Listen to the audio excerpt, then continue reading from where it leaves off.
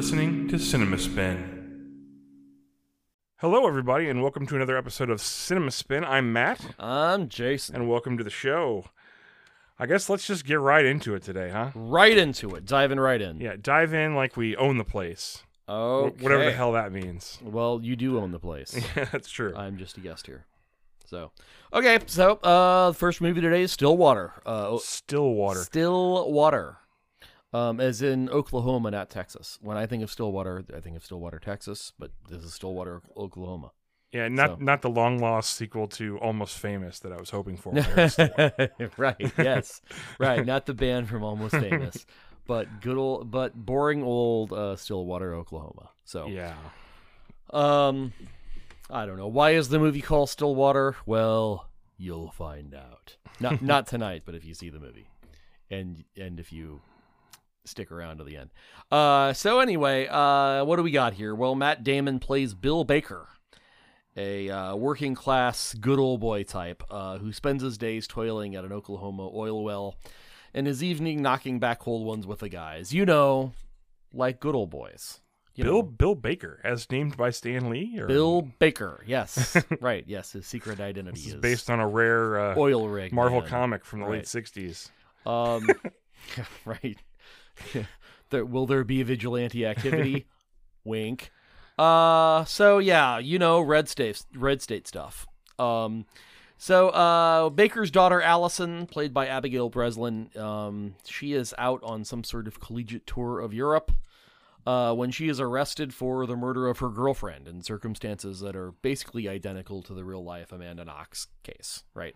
All of this happens prior to the movie. The movie sort of starts with her in jail, right, and him kind of saving up money to go to France to help her as best he can, right? Yeah, I knew this premise going in. I did not know that it was going to be kind of underway. I thought we were going to come into it as she was accused or whatever, and there was going to be a story about that. Yeah, but there's no time for that, Matt, because this movie has other priorities, right?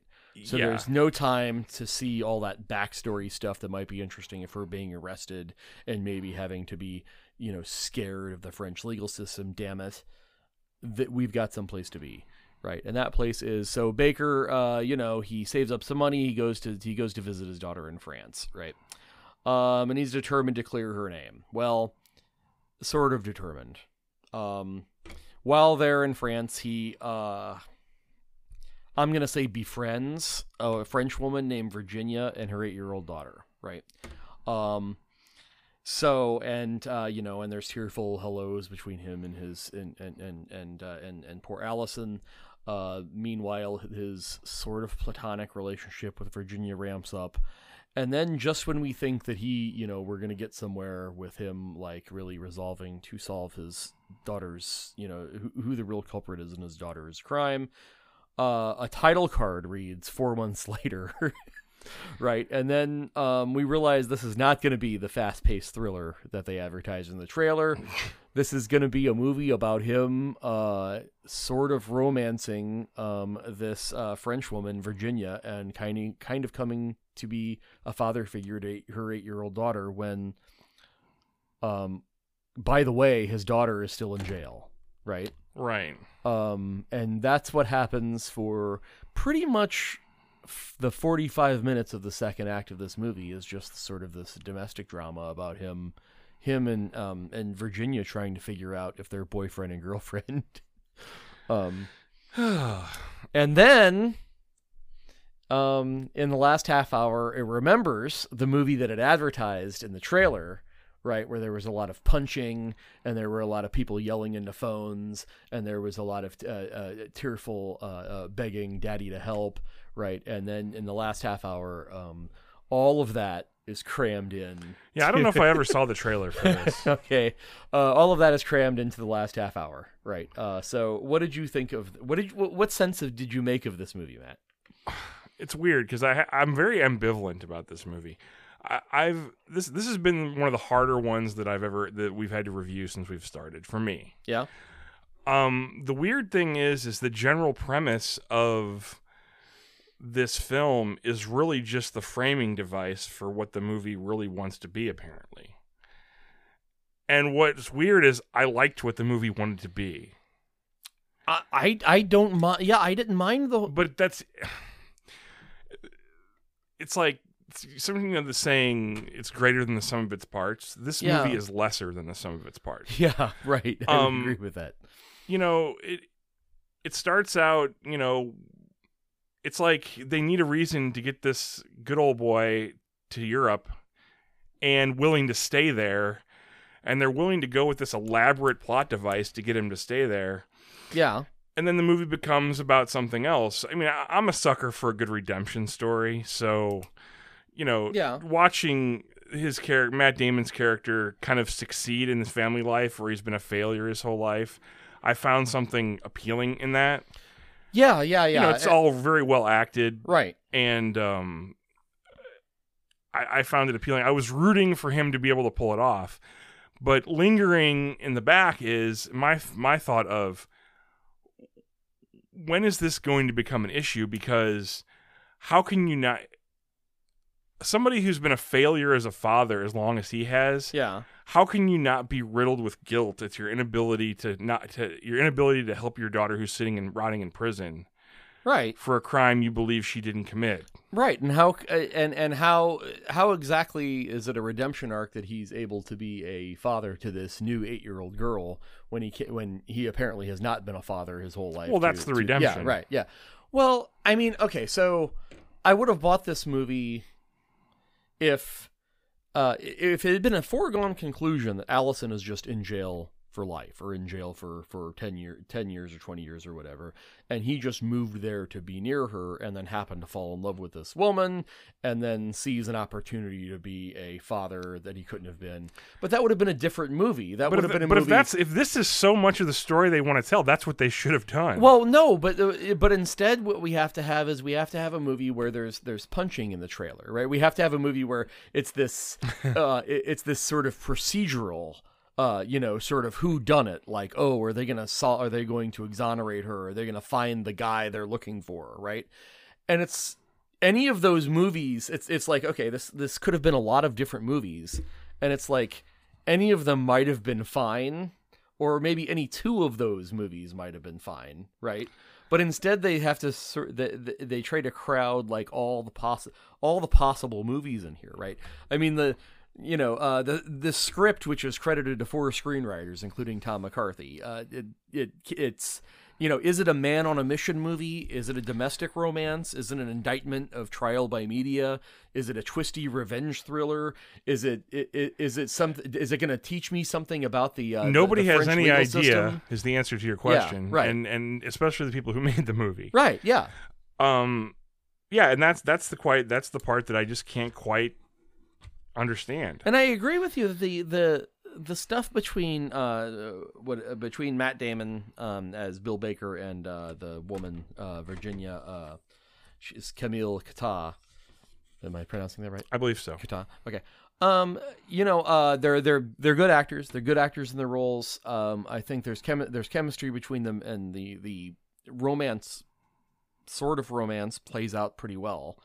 And that could be your movie if you just leave it at that. Instead, again, not only do they have to return to the fold and have this very sort of potboiler, let's solve the mystery sort of third act, but also the third act goes in really, really terrible directions.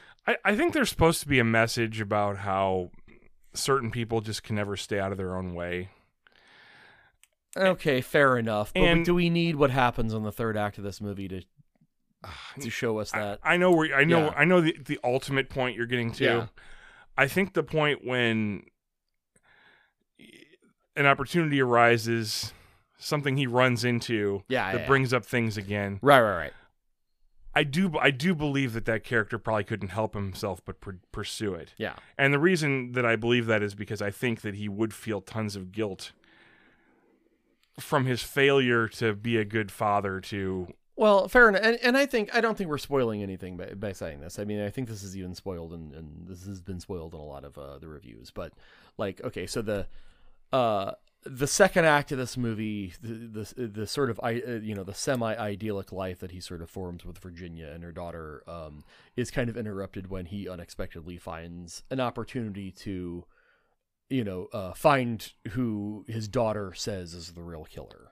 Right. Yeah, there's a sequence early where that person is identified, but it kind of just doesn't go anywhere. They sort of know. They sort of able to go to ground. They know. Yeah, they know a person of interest, but they can't. They can't quite get their hands on him. Right, and he disappears. But then, of course, later on in the movie, there's an opportunity to sort of get your hands on him again. Right, and I just think that it's one thing to get your hands on him again. It's another thing to get your hands on him in the way that. In the very prime time special victims. I get that, but there aren't a lot of realistic options either, though. Unfortunately, yeah. One, hey you, and that's that. You know what I mean? Yeah. I mean, there's always calling the police, but the French police. Well, they seem to be useless, right? Right. At any rate, yes. So I'm left with this situation where I feel like I've been in a way fraudulently brought into this movie by this story this movie doesn't want to tell, but then I find myself enjoying the thing that it seems to have brought me here for. But then, especially the way the end plays out, I found that super unsatisfying. Right. Yes. And then just as it hooks you in, it switches back to story A. Right. And that ends in a very unsatisfying way. A really, really gratuitous and cynical way, I'd say. Yes. Right. Yes. A way where I can't imagine most audiences will tolerate. Yes. Well, not that I put a whole lot of stock in this, but this movie got a B- on Cinema Score, which is that's pretty low for which Cinema is terrible. Score, yeah. Cinema Score notoriously, if anything below an A. That does not shock me one bit. They will send back for re-edits, and this movie seems like it was probably re-edited. I think I read something about that. The because the critical scores are very mixed. Critical scores. A lot of people liked it, a lot of people didn't. But I bet you the audience score, especially on the back of what you said with Cinema Score, this is going to be really low. I can't imagine the average moviegoer thinking. Recommending this movie. Yeah, right. If I can't deal with it, that tells you something. Because I mean, it's I've read some of the reviews I read talked about it. It has sort of a European kind of structure, meaning that the plot kind of wanders off. But it wanders off in a way that is not terribly edifying. It's not very interesting. I mean, it wanders off. It's the romance is okay, but it's. It feels the need, as we've said, to sort of to resolve to return to the original plot and resolve that in a way that I think is really ugly. I think this film would be better served by a probably very contrived ending where it's all just wine and champagne and roses, happy ending at the end. Yeah, right. I mean, if any, I think I agree with that. I think that if anything, this movie should have just taken more advice from the from the audience suggestion cards at the previews, right? Because I mean, where it goes instead is ugly in a way that doesn't really teach us anything about anything except that life is ugly, right? Yeah. And if you want to talk spoilers for a couple minutes here at the end, everybody can just feel free and skip to the end, the other half of the commercial break. We'll talk spoilers for just a couple seconds. Yeah, and then we'll go right into the next the random movie right after that. But we're gonna do that right now. So be forewarned. Now, okay, and now. So spoiler talk. Oh, so let's start with Tied to a Chair. Okay. When he gets a hold of the guy who he thinks he's he captures him and holds him and takes him to a basement and ties him to a chair in the way that we all do, and then wants to torture the truth out of him. I don't know if he's really one to torturing. I mean, he's holding him until the DNA test can be done. Oh, that's right. Yeah, that's right. Right. No. The movie kind of paints itself into a corner by this point, though, right? Because if he finds the guy this late in the picture, what are his options? He loses track of the guy and takes the little girl home. Yeah. It's over. Yeah. Yeah. Yeah. I mean, Could he have tried to ascertain where the guy lives? So the movie seemed to be at that point sort of building up to this point where he was going to have to choose. It was clear that he eventually was going to be posed with the dilemma of, okay, I've got this good life going now. Do I choose this stable, happy life that I have, or, do I go after vigilante style? Do I go after the killer, out of maybe loyalty to my, misguided loyalty to my daughter, right? Well, is it misguided though? I mean, he thinks. Well, as it turns out, yes. Which will bring us to spoiler number 2, right? So yeah, and so I think that's an interesting moral dilemma. But well, I don't. Although to counterpoint what you're about to bring up, he does say earlier on in the picture that he really doesn't care if it gets blamed on somebody else that didn't do it. It's his daughter. He makes that point pretty clear in an earlier scene, which I sort of found. Yeah, I a little bit detestable because right, yeah, right. I wouldn't want to live with that. Right. As much as you don't want your own daughter out of that situation, having somebody else who didn't do it take her place wouldn't feel very good long term. I don't believe. Yeah. So in the end, it's revealed that she's guilty. That she hired the guy to kill her. She's guilty of her girlfriend. Something less than first-degree murder, I guess. If you she hired him, right? Isn't that well? But she claims that she didn't want him to kill her, though. Oh, right. She wanted to get him out of the house because she was starting to sleep with other people, and apparently something went wrong there. Oh, okay. Of course, unreliable narrator at that right, point. You never know. Can you believe what she says? Right. So then the movie turns to these two basically miserable back in Stillwater. Back in Stillwater, Oklahoma. And I guess the only... Which is a great place to be miserable, I guess. The only moral of this can be that some things can be great even if they're only temporary. Yeah. There's a movie that came out a few years ago called, maybe about 10 years ago, called Prisoners. Which, God, who was in that? Well, I'm kind of drawing a blank, but it was a scene, but there was a person tied up and helpless. It was Paul Dano, right? Oh, okay.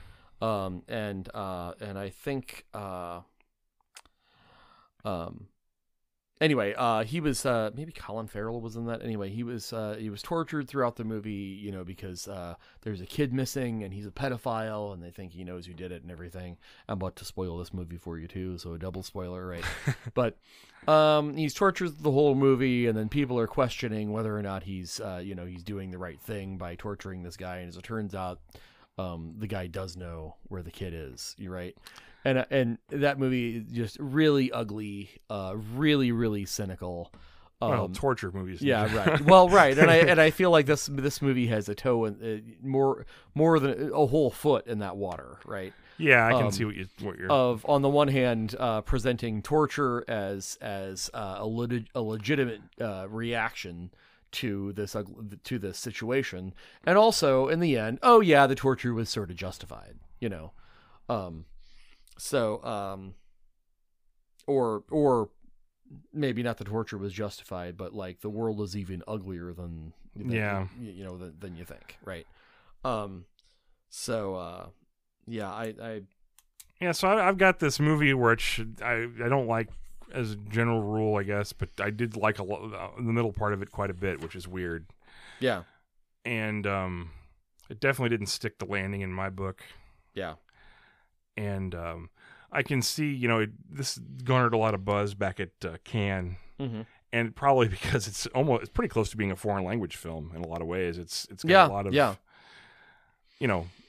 a lot of France in it. Yeah, I mean, I just feel like there's a good movie here somewhere, right? Although that movie has obviously a totally different ending, and that movie instead is just free to concentrate on what this movie really wants to be about, and that's the sort of the budding romance between. Yeah, I mean, there's got to be a simpler dynamic to get him into that situation. Why not just have him move to France to be close to his daughter, and her guilt is not in question. There's no subplot about trying to exonerate her. Or maybe he can start out just visiting, and it turns into a longer visit. Or he just wants to be close to her. Contrive right? some reason why he's got to stay longer than he originally thought. Yeah. One thing leads to another. So, yeah, but I think this movie wants to deal with, his post-rehab relationship with a daughter versus his original relationship, but it never fully does that either. Yeah. Except for he's loyal in his relentlessness to see it through. Yeah, I mean, it could be interesting to see a movie about a man who has been a shitty father his whole life, and then in this circumstance wants to redeem himself as a father. This is just the tackiest, silliest, most brain dead way to write that script. To do that, yeah. Right, is to just sort of shoehorn it into this dumb man on a mission, I'm going to tie you to a chair and beat the truth out of you plot. I don't know if it's tied into somehow McCarthy's, wanting to do that one man digging for the truth kind of thing that served so well in Spotlight or whatever. Yeah, maybe. And, But I mean, he doesn't even dig for the truth here, right? The truth falls on his face. Well, in the end, right, sure, yeah, but right. there is a sequence. There is a part of the movie when he's like sleuthing around. Yeah, or whatever. Yeah, he's sleuthing around and to varying degrees of success, because he does find the guy the first time too. Well, right. I mean, out to not bear any fruit. I mean, it also would have been interesting maybe to see him kind of having to navigate his way through the French justice system and sort of like. I'm not sure that's a real thing, though. Well, I mean, the French have no justice. It's weird. No, it's yeah, weird. but there are just a million. I think there are a million interesting ways to go with this script, and this chooses the least interesting way to. Yeah, why they would choose this exact path? It just right. boggles the mind. And it there's 4 screenwriters credited. As you said, you heard tales of that maybe this was screened a lot and sort of reshot. It feels like a movie that was. It feels like a movie that was just shot, and they thought would sort of come together in post. How it could have been screened and they still stuck with this ending. Yeah, right, exactly. Right. Yeah. Yeah, so I don't know. I don't get this movie. I don't get sort of like. I don't get why you make these choices, and I don't get what movie they thought they were making. At some point, we're kind of just saying the same thing over again. I think in general we agree. It maybe varying degrees of how much we enjoyed the middle part, but I do think there were some sweet performances in there that from actors I haven't seen a lot. So okay, but yeah, it's sort of a disappointment. Well, a disappointment for me, definitely. Yeah, I didn't know what to expect, but I still was disappointed. Yeah, I hadn't seen a trailer. I just heard word of mouth type stuff. So I guess I had that benefit. I wasn't expecting, certain physical things I saw in the trailer. So that I probably benefited from that. But all in all, not what I was expecting, and a disappointment. Okay. All right. Well, I guess we'll take a quick break, and we'll be back with the random movie after this message.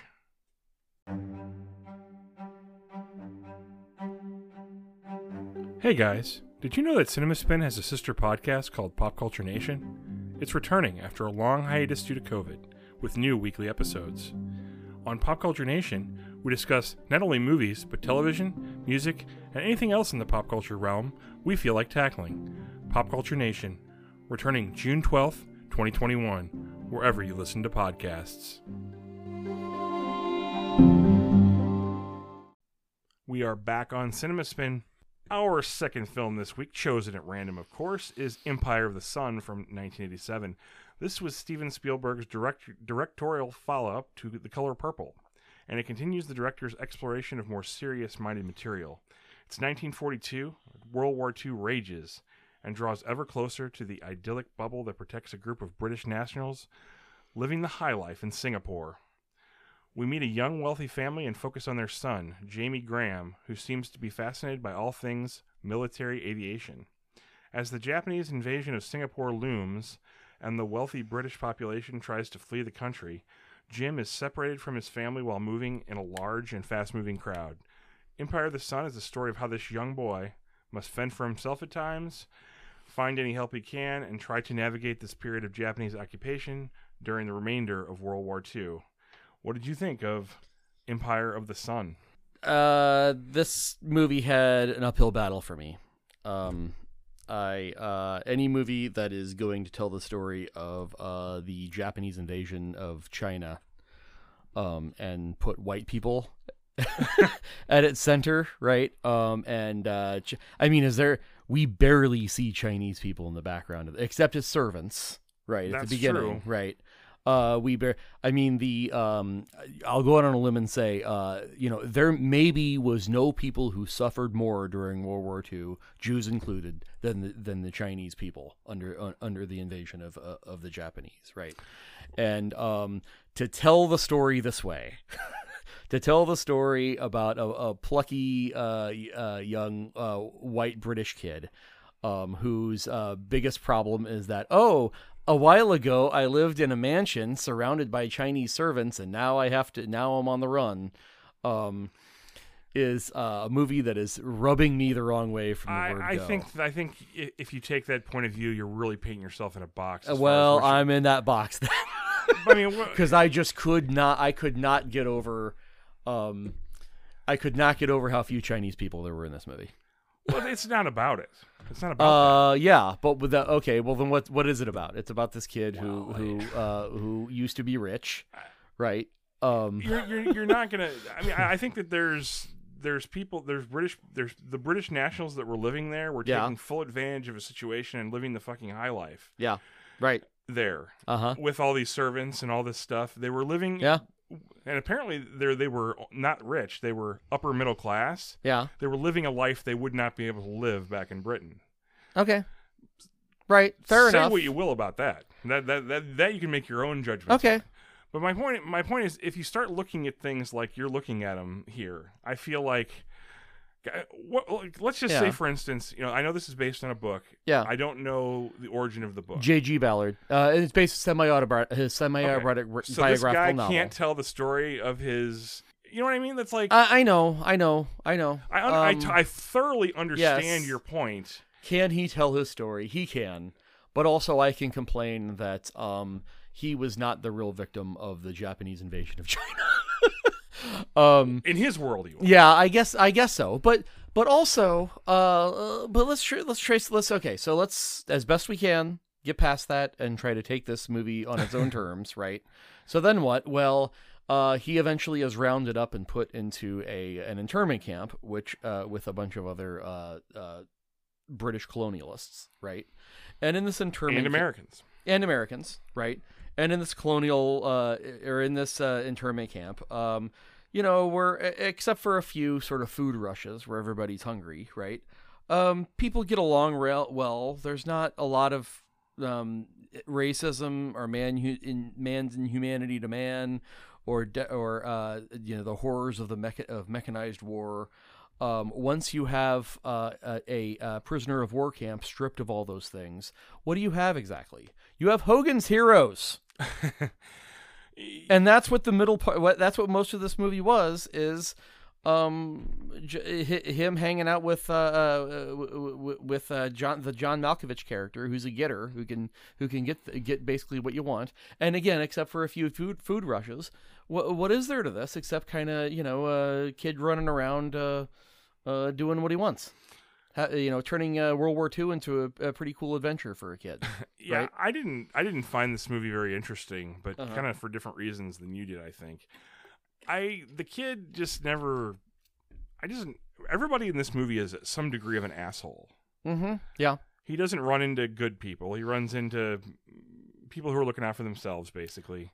And Yeah. he can do things for them, so Well, he carries favor with some of them. on the other hand, he doesn't exactly run into the sort of, cannibalistic gangs that you get in Andersonville or something. I mean, Well- like, you round people up and you put them. This is the kind of prison where it's basically just a big pen, right?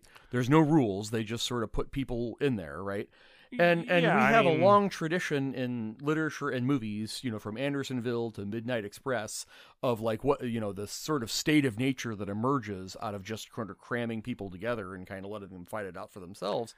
And Well- as that goes, it turns out these guys are, this is all pretty cool, right? They're They just get along really laying well. around Yeah, and they're just kind of chilling out, right? every once in a while they might have to take a beating or whatever. Right, but yeah, that's what- right, somebody gets robbed or something, but it's not like, I mean, there's no roving, there are not roving bands of cannibals, right? And so, and I don't know. I can't help but wonder if there is a sense in which this is told from a perspective of an English person who thinks the English, if you put them in a desperate situation, would be pretty well behaved, right? I think this is a camp for the wealthy, and in the right situation, it's, Yeah. it doesn't always turn like that, It would be more interesting if it did, though, right? I mean, wouldn't it be more interesting if you reduced, if you showed well-heeled people reduced to absolute desperation, and they get it that I don't know. sometimes. Told this way, it's not that told this way. No, because this movie is really long. It needs about 25 minutes cut out of it. Yeah. It's really boring. There aren't very many climactic moments, probably brought on by some of the things you're talking about.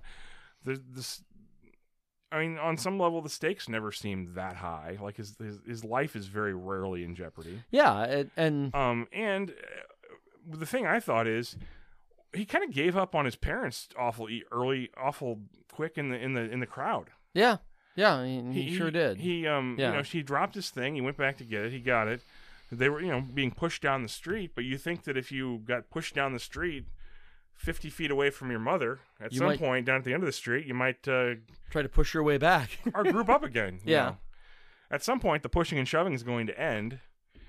And you say, hey, Mom, there you are. Let's go to wherever we're going to go and live the war out. Yeah. So, yeah, I didn't find the performance all that compelling either. Well, I liked little Christian Bale. I found the fact that it is little Christian Bale a little distracting. It's Okay. kind of weird because you know him so well. Right. I mean, and that's not fair. To Right, judge and you him can just or, you can just see the roots of the guy who's screaming at somebody, screaming at the Right. gaffer for being in his eye line, right? Right, You know? being in the being an actor for that long, he Right. felt he had that kind of. Yeah, you're right. Um, And I also felt like the Ben Stiller casting, way before Ben Stiller's Ben Stiller, Yeah, but how distracting! right, now, yeah, you know, right. it's like how casting. It's sort of unfortunate, Yeah. right? That it's like, hey, look, everybody, it's Ben Stiller. There's Yeah. also with that little group of John Malkovich's character is sort of an artful dodger kind of character. He kind of he's sort of the thief and the getter for procurer of items in this prison camp, right? And he has this little gang of people, right? And there's some really contrived Spielbergian moments, where like a plane will fly by really low and like they'll all stand up sort of, shoulder to shoulder, very carefully hitting their marks, and they'll all deliver one perfect line. Right. Right. And it's just like, it's Spielberg. It's like the moment when Spielberg's, thinks to himself, that's too much. I'll leave that kind of stuff to Zemeckis from now on, because that's a little too much. And then the part that really got me is the callback to the singing later as the Yeah. Let's not forget that this is a kamikaze celebration we're celebrating here. They're going to go off and fly a plane into live people and try to murder them. Yeah. But here we are. Let's bring back the choir boy voice and sing, and everybody will be touched by the obviously not him singing like it was in the church scene at the beginning of the movie. Obviously not him singing. Yeah. I thought this was a slog. I just did. Yeah. There's a in the Williams score, the John Williams score in this is weird, really aggressive. It is, and poorly used. Spielberg obviously is really, first of all, John Williams is good at writing music, and Spielberg is usually really good at deploying Williams music and allowing. Even though that music can be really overbearing, he's good at deploying it in a way that there really was a earns couple it. pieces in here I thought were good. It's The a scene little with inconsistent. the scene with the spam, though. There's a scene where he finds granted he's hungry and he's been starving for days or whatever, but he finds a can of spam, right? And like the Williams score just goes bananas, right? It's just like, full on him to Jesus. I don't right? remember that, but right. I'll have to pay attention to that. Never has a can of spam inspired such a cinematic reaction. So,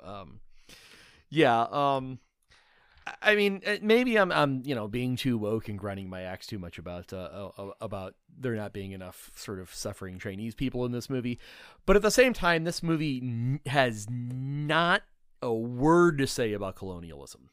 It has not a word. At the end, for all we know, they go right back into their mansions with their Chinese servants. Right?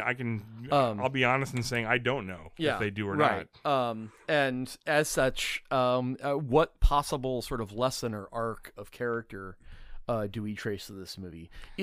Over 2 hours long, you would expect this, at times sort of David Lean style epic. You would expect some dynamic aspect to the character, and the kid it's supposed to be a coming of age story. I mean, he's supposed to learn something, but I'm at a loss to sort of decide what it is he's sort of learned, except for an appreciation of spiced canned ham, right?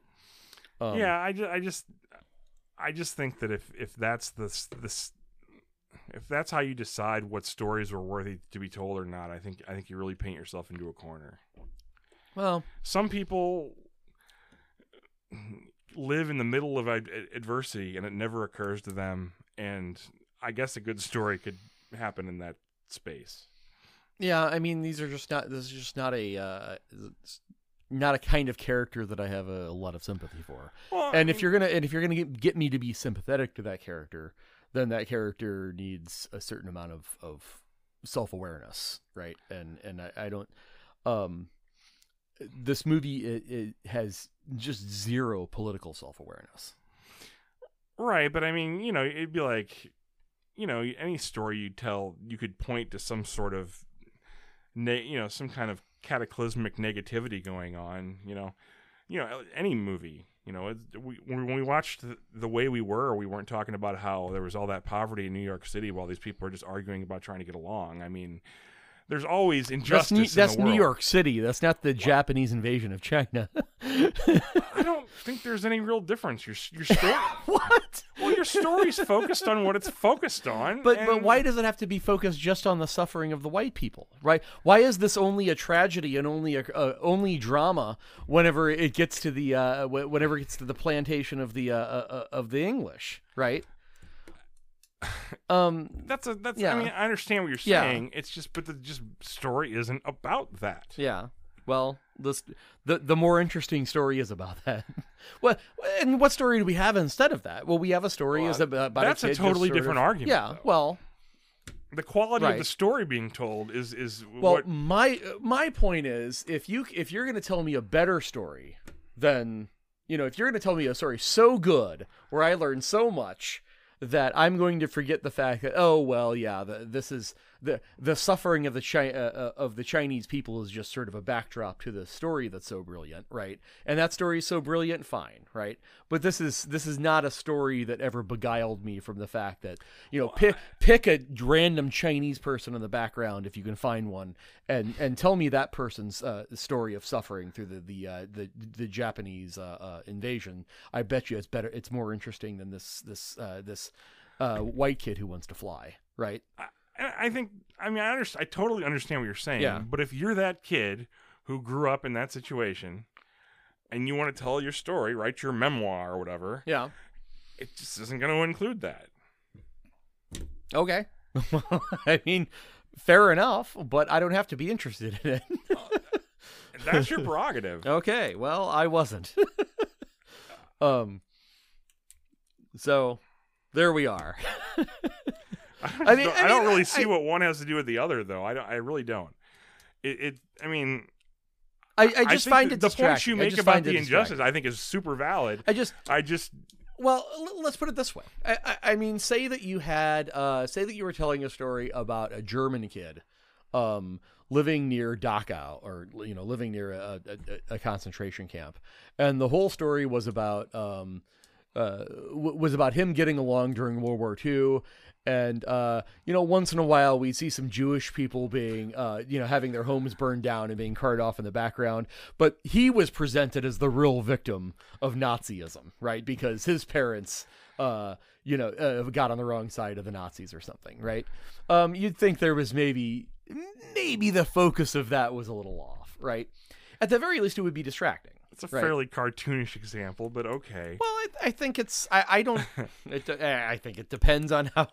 It depends on how much you know about the suffering of the Chinese people during the Japanese invasion. I mean, if you want to tell the story as somebody who grew up in the shadow of Dachau, yeah. What's far enough away from Dachau to make it okay all of a sudden? You know what I mean? Yeah. If we're 50 feet, okay, now you got to mention Dachau. But if we're 100 miles, is that too close?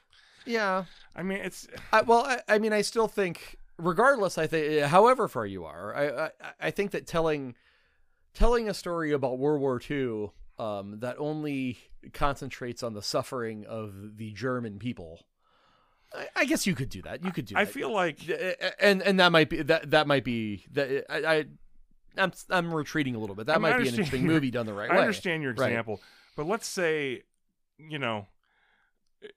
let's just take a movie set in L.A. All right. Can you name one just as an example? L.A. Story. Okay, L.A. Story. They didn't mention Skid Row at all. You know what I mean? There's all this plight going on Skid Row, and they didn't even talk about it. Well, isn't that really the same thing? But it's not really the same thing because, why are the English in Shanghai? The English are in Shanghai because of the history of colonialism, right? It's too bad they got caught by the Japanese there, but why are they there in the first place? Right. That's a fair point. Yeah. Well, I mean, and it's a good question.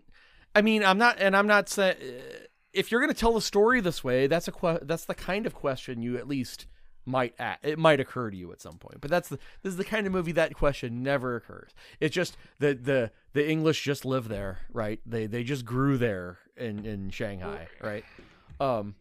So and I mean, you can make the case. I mean, Apocalypse Now comes to mind. I mean, like, why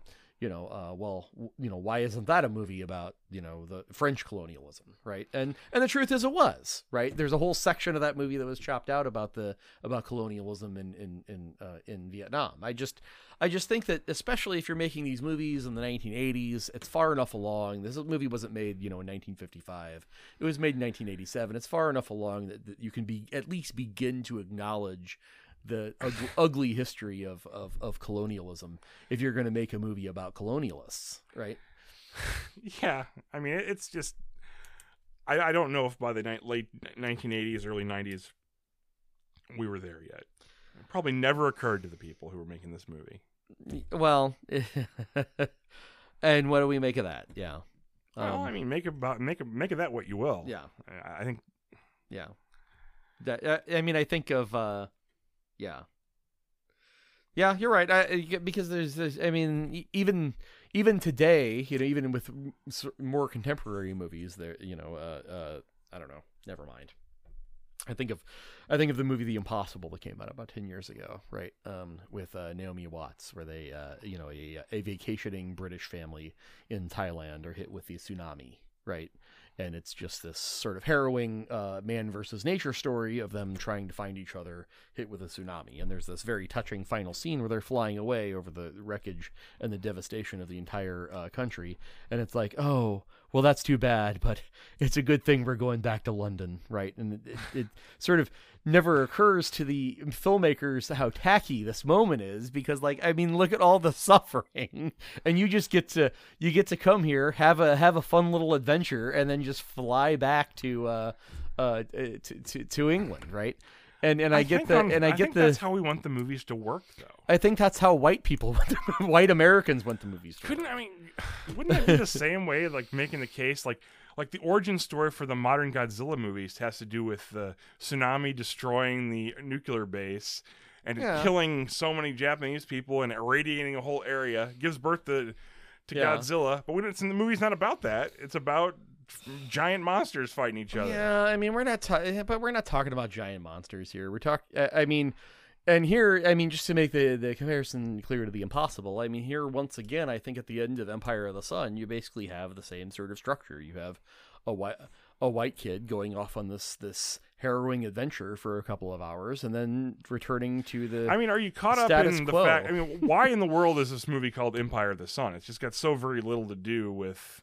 That's World War II at all. Yeah, right. That's a fairly interesting. That's an interesting question, right? I mean, you would think it would have a little more to do with the actual Japanese, but yeah, it doesn't. Yeah, it doesn't. Right, and it doesn't, and or it doesn't even have anything really to do with the Japanese invasion of China. It has to do just with the basically what happens within the four corners of. It's sort of like the device of Abigail Breslin being in jail in Stillwater. It's just the framing for the story they want to tell. That's a good point. And I think there's I think there's interesting parallels actually to be drawn just randomly between these two movies. I think in both cases it's not clear what story it's trying to tell, and maybe telling, I totally know what you're saying. Maybe telling the wrong story. But it's like every time I watch an episode of Combat, I don't want to have to think to myself, why didn't this deal with the bigger themes of World War II? Right. You know. But I mean, Spielberg is just an interesting enough character. He's an interesting enough director at this point, to be able to tell a more sophisticated, more politically sophisticated story than this. Was there a way to weave it in this movie? Probably. Yeah, I mean, at the very least, you could have a moment where the child of privilege is confronted with the fact that, hey, these people that I take for granted, the Chinese, they're people too with their own lives, and even if I were to leave, maybe even their own country. I don't think the evils of British imperialism are some common knowledge. To most American moviegoers, a lot of people, or Chinese people, unless you've actually done any kind of people who were obviously directly affected by it. They obviously right. But I mean, people sitting in America, don't realize that just because.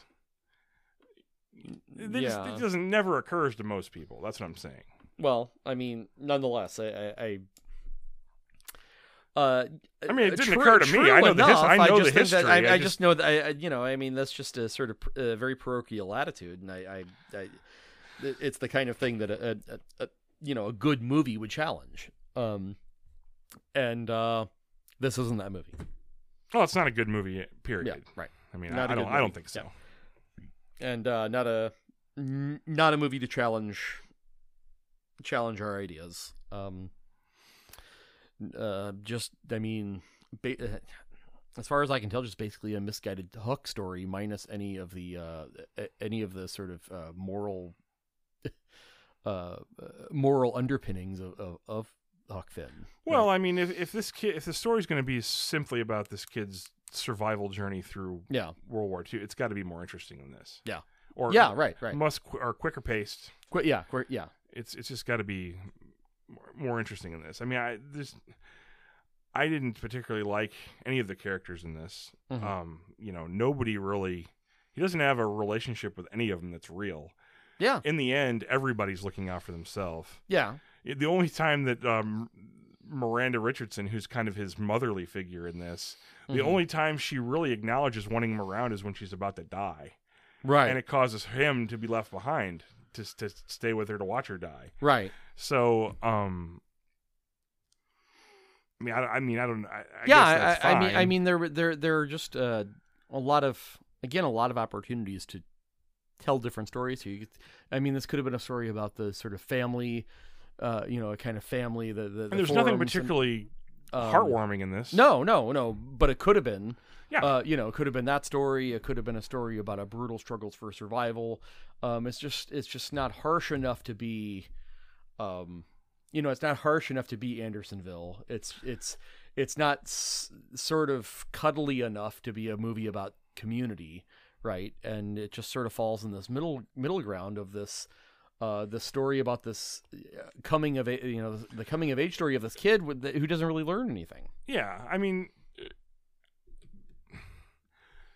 we know the history of like the prison camp that was in this county where we live during World War II. There was, that wasn't a terrible place for anybody to be. Yeah. Okay. So that, I mean, yeah. Well, sure. Yeah. But then, I don't know. But then, where's your story then? What's the historical context for what they're going through? Is there any? Yeah. Or is this a totally? I mean, I guess the book is the source material. Yeah. Maybe because they don't portray the guy who I don't even think he's that high ranked. I think he's like some kind of sergeant who runs the camp. Mm-hmm. The Japanese sort of officer. Yeah. I thought they called him a master sergeant or something. I don't think they even call him like something high up. Uh-huh. But he's not portrayed as a horrendous person. He does some bad things and denies people food and beats the crap out of a guy. Yeah. But he's not like he's not. There's even this moment where he tells the boy he's a difficult boy at the end, and then Uh-huh. It's supposed to be. So I mean, it's not. I guess you'd have to read the book to determine what. I guess.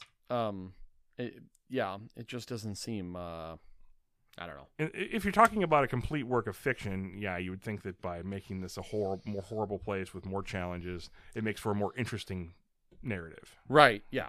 I don't. Well, the book is based on it as a novel, so he could have, he might have embellished, but maybe not enough. Yeah. So.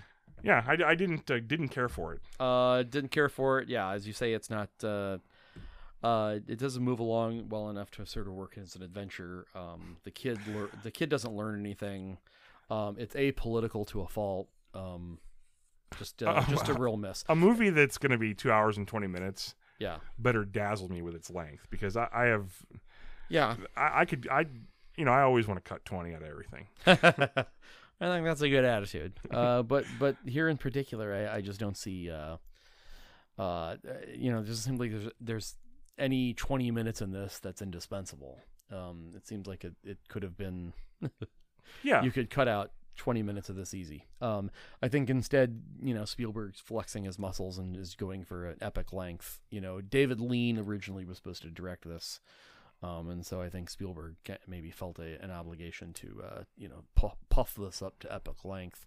The problem is it doesn't have an epic scope. It's just basically you're just trapped at this camp. Yeah, there's a lot of walking at the end. Yeah. Okay, here's a good question for you. Mm-hmm. When they decide they've got to leave the camp at the end because I guess they don't want to starve. Yeah. Well, leaving the camp doesn't do any good for anybody. In the Yeah. end, he goes back to the camp and gets airdrop crap. Right, yeah. If they'd just stayed put, they'd have been a lot better off. Right. But instead, they have this forced death march that they apparently force on themselves because nobody's making a march, and they lose, half the crowd. Yeah. Which felt just kind of like a plot device. Right. Well, I guess the moral of the story is go back to camp and just wait for the Americans to drop food on your head because they're apparently going to just drop it everywhere. Right. Everywhere. Yeah. Right. Cigarettes everywhere. Right. Yes. Right. All right. Let's just wrap it up because I don't think we can. Yeah. I think we both agree. Bad week. Another bad week. You can skip Empire of the Sun unless you're a Spielberg completist. Christian Bale aficionado. All right, well, that's going to do it for another week. Oh, whoa. Slow it down. Slow it down. Whoa. We got to do some randomizations. Beep. Back it up. Yeah, back it up. Let's just spin the wheel and see what we wind up on. Beep. Beep. That's what's supposed to happen. Big bucks, no whammies. What are we going to do? All right. We've got our movie. What is it? 1980. Uh-huh. American Gigolo. American Gigolo. Richard Gere. Never seen in. it. Yeah. Yeah, I've never seen it. Directed by Paul Schrader. I do know that it's one of my mother's favorite movies. Really? It's a favorite of hers, and that makes me leery. Yes. That's well. Scares me. I'll think of that while I'm watching it.